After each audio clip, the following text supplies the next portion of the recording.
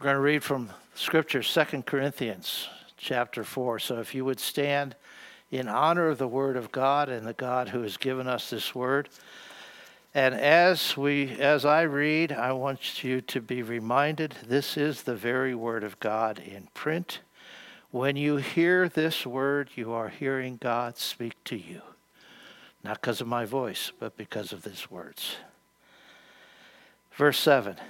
But we have this treasure in jars of clay to show that the surpassing power belongs to God and not to us.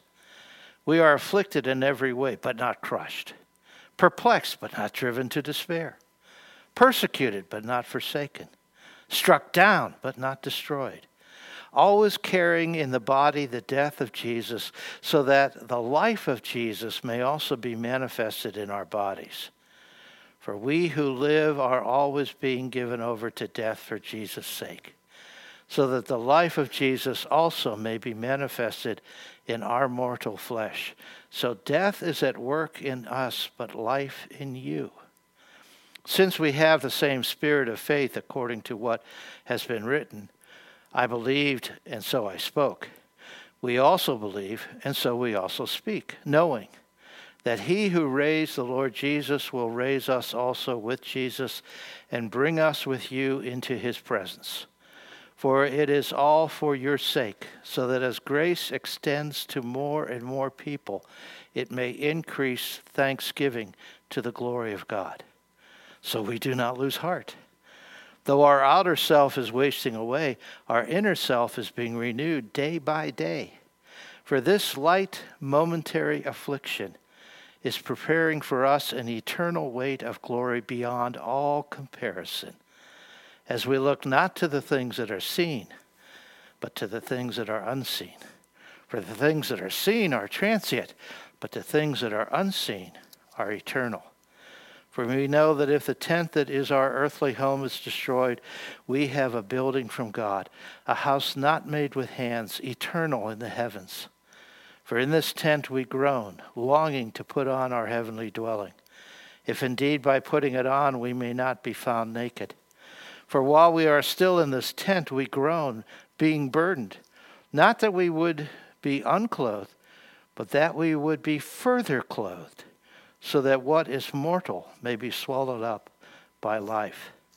He who has prepared us for this very thing is God, who has given us the Spirit as a guarantee.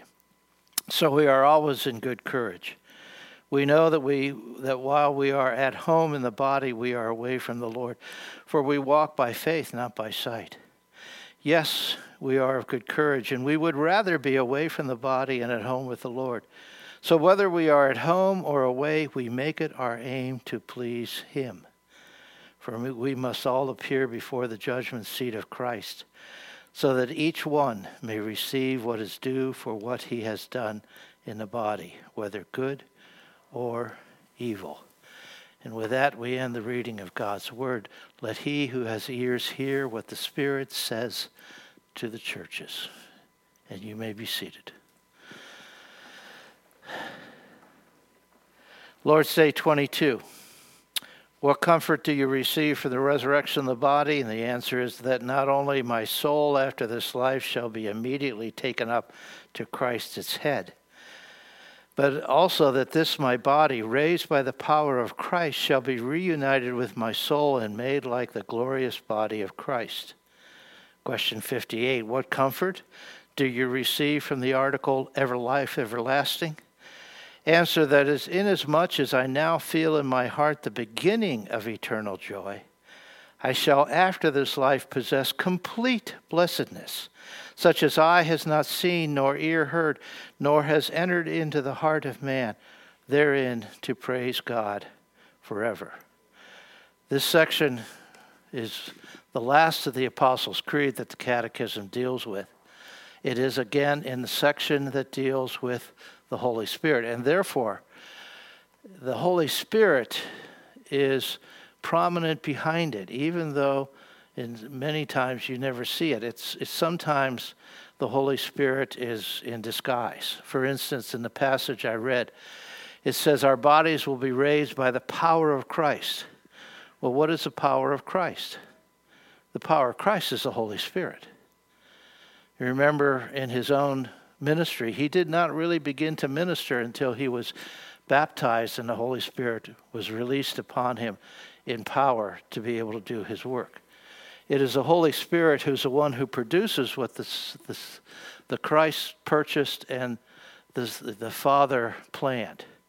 And so when you see what is happening and things that are happening, all is behind it is the Holy Spirit. And this is why it's included in this section and is not something. It's also given for our encouragement and our comfort. Remember, the catechism begins, what's your only comfort in life and death? My only comfort in life and death is that I belong body and soul to my Lord and Savior Jesus Christ. And everywhere through the confession, it's not necessarily focused in upon pure theology, but the effects of pure theology, of good theology. What comfort do you get? What encouragement do you get from this doctrine and from this teaching? Also, we are dealing with a transition here, a transition we all face. Michael Horton, I was reading Michael Horton this week, and he mentioned this. Right now, we are in the kingdom of grace. That is, everything around us comes from the grace of God. It's the grace of God that's active not only to bring himself to us or to send his Son and all that takes place, but every moment, every second, every breath comes because of the graciousness of God to us. To us who are believers, that's good news. To those who are unbelievers, it's bad news because that means they have been working against the grace of God that is being expressed to them. We understand we're working for it. The kingdom of grace now becomes, or will become, the kingdom of glory.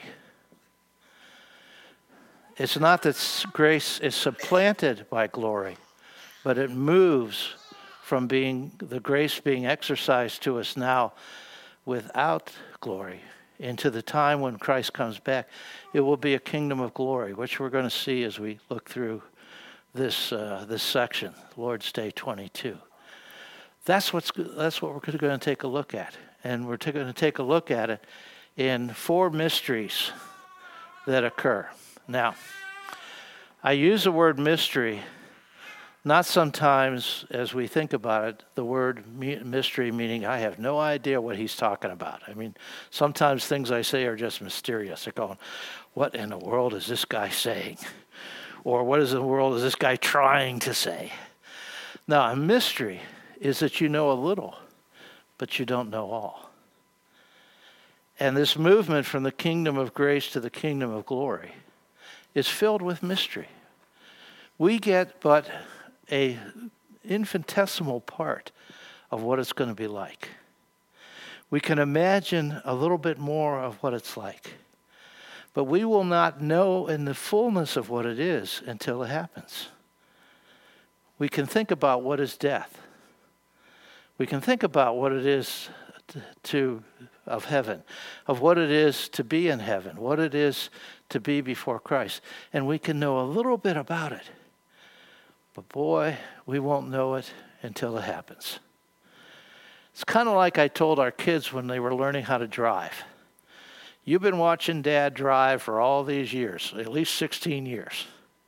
And you think you know what it is, right? You wait until you get behind the wheel. It's a mystery. And all of a sudden, you have to learn that there are people who have no idea what that little stick on the left-hand side of the column is all about, left and right. They just don't use it. They figure, that's an accessory. I don't need it. This is what life is like. In fact, all of life, everything we go through now is in sense of mystery. We have some idea, but it will not blossom until we die and until Christ comes back. So we're going to take the 4 mysteries that the Creed talks about. Number 1, what occurs at death and in the intermediate state? That's the first mystery. The issue of death Well, our culture likes to cover it over. It used to be you died at home and the family watched you. Now you go to a hospital or hospice and you don't have to be there, or they pump you with drugs so that you do not feel the effect of the body giving up and moving toward death. We have euphemisms. Oh, they simply fell asleep. No, they didn't just fall asleep. I know what it's like to fall asleep, and that's different than death. Or we try to make the body look so good. You know, it's the person who comes up to the coffin and looks at Uncle Charlie and says, "Doesn't he look good?" No, he doesn't look good. He's dead. And we try to comfort people that way because we want to cover it over. Death is the last enemy, and it is an enemy, and we fear it. We fear sometimes how we're going to die, and we fear sometimes when we're going to die. But what death is, it's a wrenching apart of the soul and the body. So the two that are united are brought apart. That's a biblical Hebrew idea. It comes from Genesis. God took the dust and he formed a man. And then he breathed into him the breath of life. And the man became a nephesh, which is the Hebrew for living soul. The soul is body and spirit. Because the word for, cross the T. The word for spirit is a word for breath. God pours the spirit into them. He becomes a soul, a living soul, body and spirit. And what happens to death? The two are separated. It's far different from where our culture is, and for the culture in which Jesus lived and which Paul preached. They had the Platonists who said, well, the spirit is immortal. It just happens to be captured in a body, and when the body dies, the spirit is finally free to be all that it was meant to be. Or the Stoic who says, well, the spirit is divine, caught in a body. And when the body dies, the spirit of divine continues on. You don't have to worry about the body at all. You can do anything. So a Stoic is one who is a stiff upper lip, doesn't care what happens because they know the soul is going to continue on no matter what. Kind of a play on Christian theology, but it's less than. And then you have the Epicurean that says when you die, everything goes. Body, soul, gone. So what do? You eat, drink, and be merry, for tomorrow you may die. You grab the gusto. Take everything you have and put it into life today because you don't know about tomorrow. That sounds like our culture. The Epicurean is a new atheist. Yeah, this is it.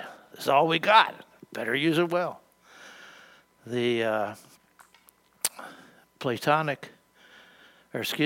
the Stoic sounds like New Agers. Take care of the soul, forget about the body. That's not important.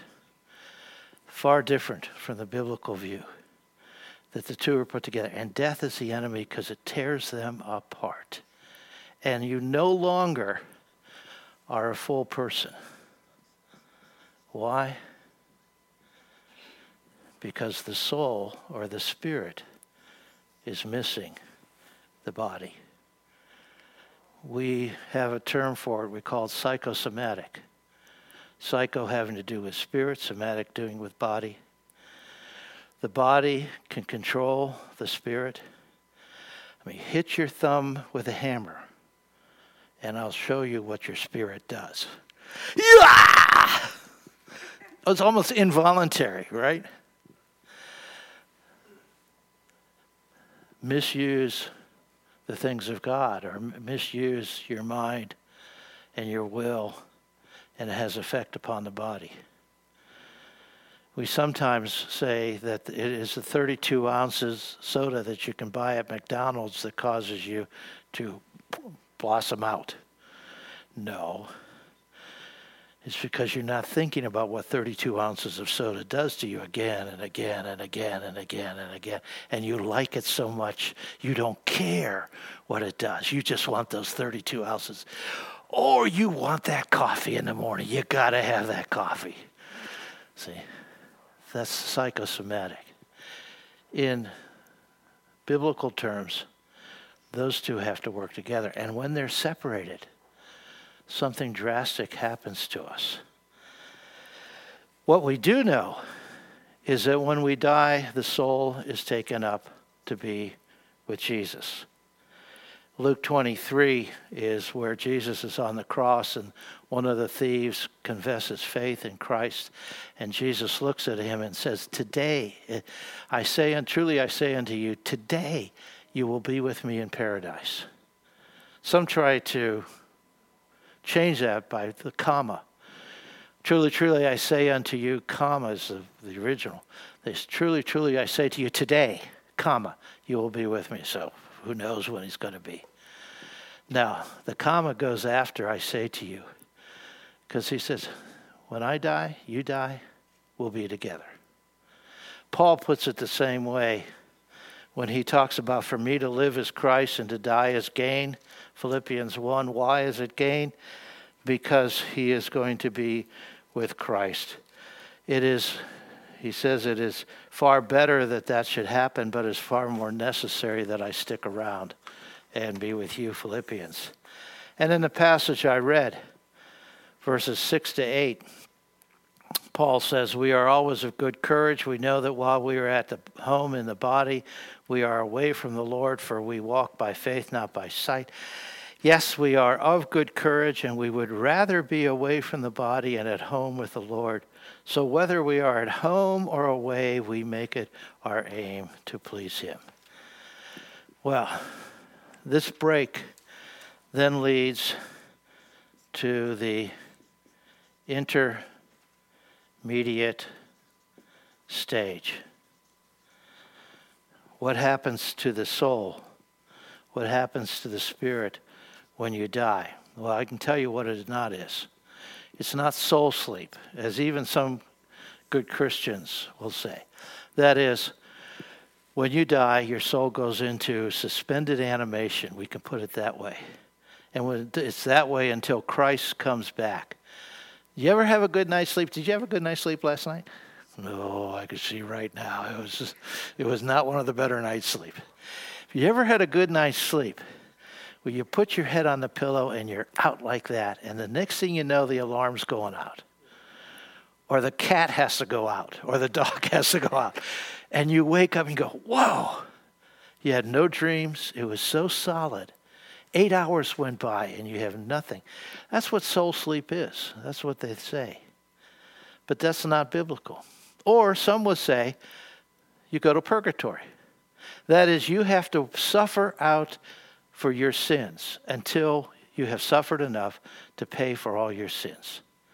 Or what helped to start the Reformation, you have someone who buys an indulgence. When the coin in the pot does cling, a soul from purgatory springs. That was a little ditty. That was another bumper sticker they had on their carts. There you have the whole idea. When you die, you suffer and you suffer and you suffer, whether it's 10,000 years or 1,000, 100,000, whatever it takes to pay for your sins. And then you are declared righteous before God. Well, you can know why Martin Luther was aghast at that. He said, you're not made right by God by what you do. It's what he does for you. Christ died for you. Christ lives for you. Christ rose for you. It is all because of Christ, not because of anything you do. You are justified. You're made right by God by believing that what Christ did for you, did in his life, death, and resurrection, he did it for you. And then God applies to you the righteousness of Christ and the penalty that he paid, and you are declared not guilty by God. You are justified. It's a position, it's not a practice, but it is a way in which you are. And so Luther nailed his 95 Theses because he said, that's not right. It's not good. And he reprimanded his parishioners who put the coin in the pot. And he told them it didn't do a thing. It makes no difference to those who have died. Because that's not what salvation is all about. It's not what you do. Not one iota. So it's not purgatory. What it is a state of consciousness and continuous being in which we experience the immediate glorification of the soul. The soul is made perfect. The mind. We talk about how we only use maybe 5 to 10% of our brain. Well, there's going to come a time, not the physical brain, but our thinking. We will have full use of it. Our will be perfectly aligned with the will of God. Our emotions will be perfectly aligned with God. All that we are in our soul will be perfectly aligned with the will of God. We will be made perfect, and we will be waiting for our completion. Because our completion only comes when this is eliminated and these two are united. They're put together. So that brings us to mystery number 2. What will it be like with a new body? 2 Corinthians 4:13 to 14. Paul says this, since we have the same spirit of faith according to what has been written, I believed and so I spoke, we also believe and so we also speak, knowing that he who raised the Lord Jesus will raise us with Jesus and bring us with you into his presence. The question when you look at that is, what's that pronoun he refer to? See, because there's no precedence before it. There's nothing before it that tells you what the he means. However, it talks about the power of Jesus. And again, I would remind you, more often than not, in the scriptures, when it talks about the power of God or the power of Jesus, it is talking about the Holy Spirit. Because the Holy Spirit is the one who produces. He has the power to make it work. Father plans, Son purchases, Spirit produces.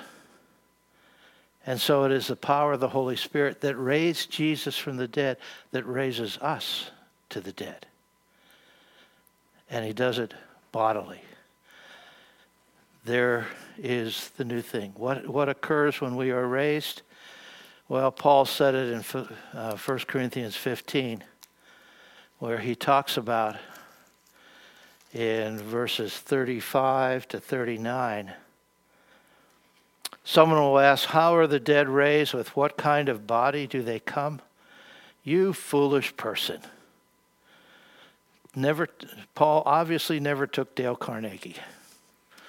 How to Win Friends and Influence People. You foolish person. You, paraphrase, you idiot. What you sow does not come to life unless it dies. And what you sow is not the body that is to be, but a bare kernel, perhaps of wheat or of some other grain.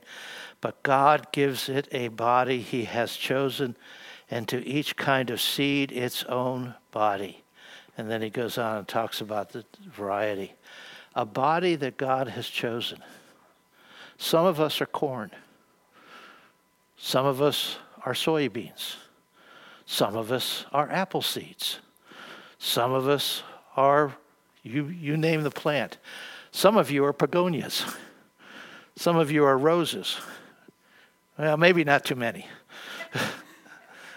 What God does, he gives it a body he desires. That's part of the mystery. See, he doesn't explain what that body's going to be like and what's it going to look like. How's it going to be? But it does say he's going to take that mangled, or disintegrated or burnt body, sometimes put into a coffin and into a grave, sometimes in an urn and spread over ground or sea or somewhere, sometimes lost, like at the bottom of the Atlantic where the Titanic sank, sometimes so mangled that you can't even recognize him, the tomb of the unknown soldier. But God has the power to take that mangled, dismembered body and put it together in the body that he wants it to be. And I think part of the mystery is we're going to find that new body that he gives to us, and we'll go, wow, I didn't expect that. I mean, I may even look like Robert Redford. That won't happen. He is able to do it. And the Holy Spirit is the one who gives you that kind of new body. That's what happens at the resurrection. What third mystery? What will the spiritual body be like? Chapter 4, 16 to 18 of 2 Corinthians. We do not lose heart. Though our outer self is wasting away, our inner self is being renewed day by day. For this light momentary affliction is preparing for us an eternal weight of glory beyond all comparison. As we look at the things that are seen, but to the things that are unseen. For the things that are seen are transient, the things that are unseen are eternal. Take a look at your hand. Come on, take a look at your hand. You can move. It's transient. Someday it's going to be gone. What is important is the things that are unseen. Not only your soul, but the new body that will be given to you. And he calls all of the troubles he went through, being shipwrecked, being beaten, being imprisoned, being yelled at, being escorted out of town, riots that happened because of his preaching the gospel. All those things. He calls them light, momentary afflictions. Because in comparison to the glory that is to come, they are almost nothing. Luther would write, let kins and kindred go. Let goods and kindreds go. This mortal life also. The body they may kill, his word continues still. And that was his way of saying to his people, as the scripture does, everything you go through is not worth anything in comparison to the glory that is to come. John Huss, early reformer, gets convicted of doing a horrible thing, translating the scriptures into the common language. And he's put before the tribunal, and they say, you can't do that. It has to be in Latin so that nobody can read it. You can't do that. And he says, we convict you, you are excommunicated, and we will kill you. So they tie him to a pole, and they put the faggots of wood around there, and he lights the fire. And Huss is being burnt to death, and he takes his hand and he puts it out. Burn this hand that wrote. Because he knows that momentary affliction is not worth the glory that is to be his on that day. In the Middle East, brothers and sisters of ours are having their heads cut off because they believe in Christ. You imagine? Maybe you don't want to imagine right now what it's like to see that sword coming for your neck and feel the blade come in, and all you have to do is say, I recant, I deny my Lord, and you'll be good. Or you come over to being a Muslim, and you don't. And the pain that you feel at that moment is but a very light affliction, very small time compared to the glory that is to be yours. The Reformation, of which we are great-great-great-great-grandchildren, came at the cost of individuals' lives because they knew that there was something better that was yet to come. And death would be the separation, but they'd go into the very presence of God and they would enjoy the completeness of their soul, and the resurrection would come where the body and the soul are put together, and it will be more glorious than that they ever possibly could know. That's what it takes. Sometimes a person looks at us wrong when we're trying to share the gospel, and we kind of wilt and go, "Oh, I'm being persecuted." No, you're not being persecuted. You're facing what everybody faces who tries to tell the truth to somebody else. And it's never to that extent to which you've been tied to a pole and burned alive. And if they do it, we too ought to be people who stand and do it. That's what will happen. The unseen will become seen, and there'll be complete glorification. I'm not going to get through this today. Not unless we go all the way to about 10:45. Do I have time to go to 10:45? No, I don't have time. Shucks. So, I'll tell you what. I'll do what I love to do, because we got about 7 minutes. I've loaded a whole bunch on you about this kind of stuff. Maybe you haven't thought about it. You have questions. I'm not promising an answer. I just want to know your questions.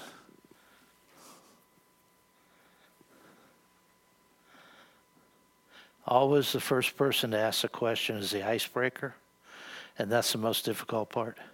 I knew John would have a question.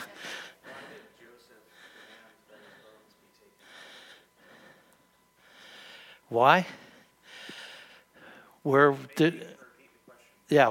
did Joseph demand that his bones be taken out of Egypt? What was Egypt? It was a foreign country. Where did he want his bones taken? The land promised to Abraham, the promised land to which they are going. It was symbolic, I think is symbolic of what he knew would happen. He would die, he would go, his body should be in a place that symbolizes God's presence, the promised land. And so it's speaking to people 430 years, 400 years later. Yep, get my bones up there. Can you imagine being the guy who has to help carry the funeral, the coffin? See, I talk for a living too. And, what would it be like after 400 some years in there? It's dust. It was a lot lighter than it was when he went in. But he wanted to have that symbolic picture of, I'm going to my promised land. Death is going to our promised land. Does that answer? Okay, good, thank you.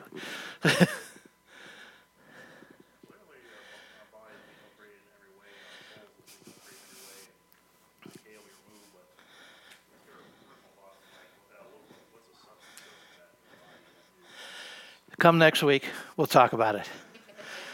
And I'll tell you, it's number 3 mystery. We have a little tiny idea. Most of it, you got to experience it. We won't know fully, but we have some idea. By the way, this is not coffee. This is water.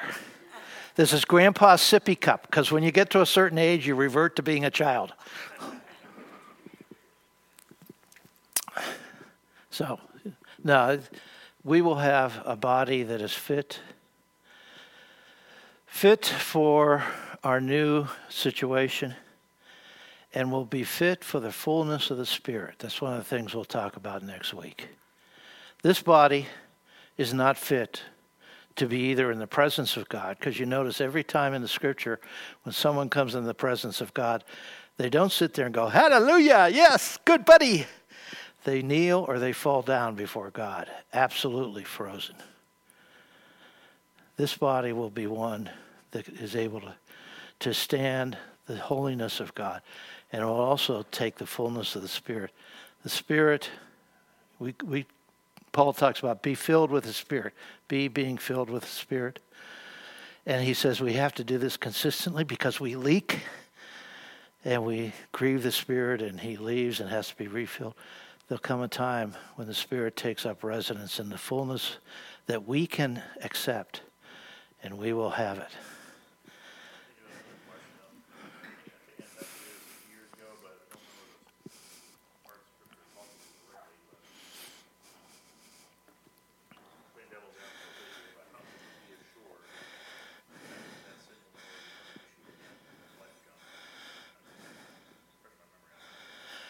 Let's see. The commandment is you shall not lie. Right? One of the big 10. The reason that is not only for our own good, but it shows the character of God. God cannot lie. If God promises in his word, which is his written revelation, infallible, inerrant, true, if he promises that we will have a body and he promises something, it will come true. There is no doubt about it. You can put all the money you have in the bank, $1.50 on it, and it will come true. We believe the promises of God. How are we saved? We believe the promises of God, that if you believe in my Son, you shall be saved. That's a promise. We believe it. We are rescued. Okay? Short answer. Come next week, we'll bring it out. And if we don't, ask the question again. Did I see a hand? I saw a hand. This hand. Excuse me?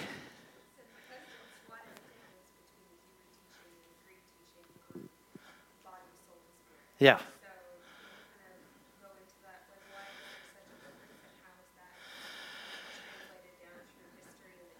Okay. Let me see. Well, let me give you the 30-second answer. That'll probably take 2 minutes. What's the difference? Why the Greek and why the Hebrew difference? One is revelation. The Greeks were going under general revelation. They knew they were alive. They knew that there was an immaterial part of them and a material part of them. And they defined it as the mind, the will, the emotions. That's the soul. Or we might better yet say that's the spirit of an individual. And only because of the Hebrew understanding. And so they tried to figure out, well, I got this immaterial, it's in the material. The material dies because they watch their friends and neighbors and family die. What happens to the immaterial? Plato would say it's eternal. It's always existed. It's, in a sense, its own God. And therefore, the body dies, it continues on. And some would take that and say, yeah, it continues on, but it finds another body. Reincarnation, that's a basis of it. The Stoic would say it's divine, it cannot die, but the body will. It's not immortal, it just will not die. The Epicurean said, they all die. Everything dies.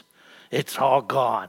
The great nihilist of his time says, there's nothing after death. Haven't you heard that in our culture? There's nothing, and there's hopelessness because there's nothing. Why do I do all these things to do when I'm going to die and there'll be nothing left except the memory? Memories last about 2 or 3 generations. Maybe if you have good pictures, they'll last a little longer. But memories don't last that long. That's the hopeless state of some people. Scripture, the Hebrew comes from the Scriptures. The creation of man. That's why Genesis 1 and 2 is so important. This is how God created man. 2 parts, infinitely, very closely put together. And in fact, they are one unit. You cannot separate them. As I said, psychosomatic. You cannot separate the soul from the body. They work so close together. And modern medicine is beginning to understand that, or has begun to understand it. You have to deal with the emotions as much as you deal with a hangnail, because the two of them go together. And so it's the difference between general revelation, where you have a view of what's going on, but it's not real clear. Therefore, you make up what you think. And special revelation, where it's very clear what it is. Okay? That's the difference. Did I answer your question, Edwin? Okay, thank you. Well, our time has flown, and so must I. Goodbye. Good night. I just feel quirky today. Next week, we'll take up the next two mysteries. So you can look over those scriptures during the week and what I wrote there. And if you want to, you can edit. I'm not a very good editor of my own material. And as you've noticed, the sleep soul becomes the soul sleep, as it ought to be. Okay, let's close with a word of prayer. Well, Father, again, we are so thankful for your special revelation, your Bible, the promises you've given to us, the descriptions of who we are and of what we will become. We thank you that we need not fear death, because to die is gain. It is to be with Christ, even though we are separated from the body. That we will live in that consciousness and continuation of who we are, but in the holiness and of the purity which you have redeemed us. And that, Father, one day, when you send your Son back, we will be reunited with our body, a body that you have chosen for us. And in choosing for us, it's just right. It's perfect. It's exactly what we need. Let us live in that hope as we go through not only this week, but the life to come, so that we may ever glorify and rejoice in you. For I ask it in Jesus' name. And all of God's people said, amen.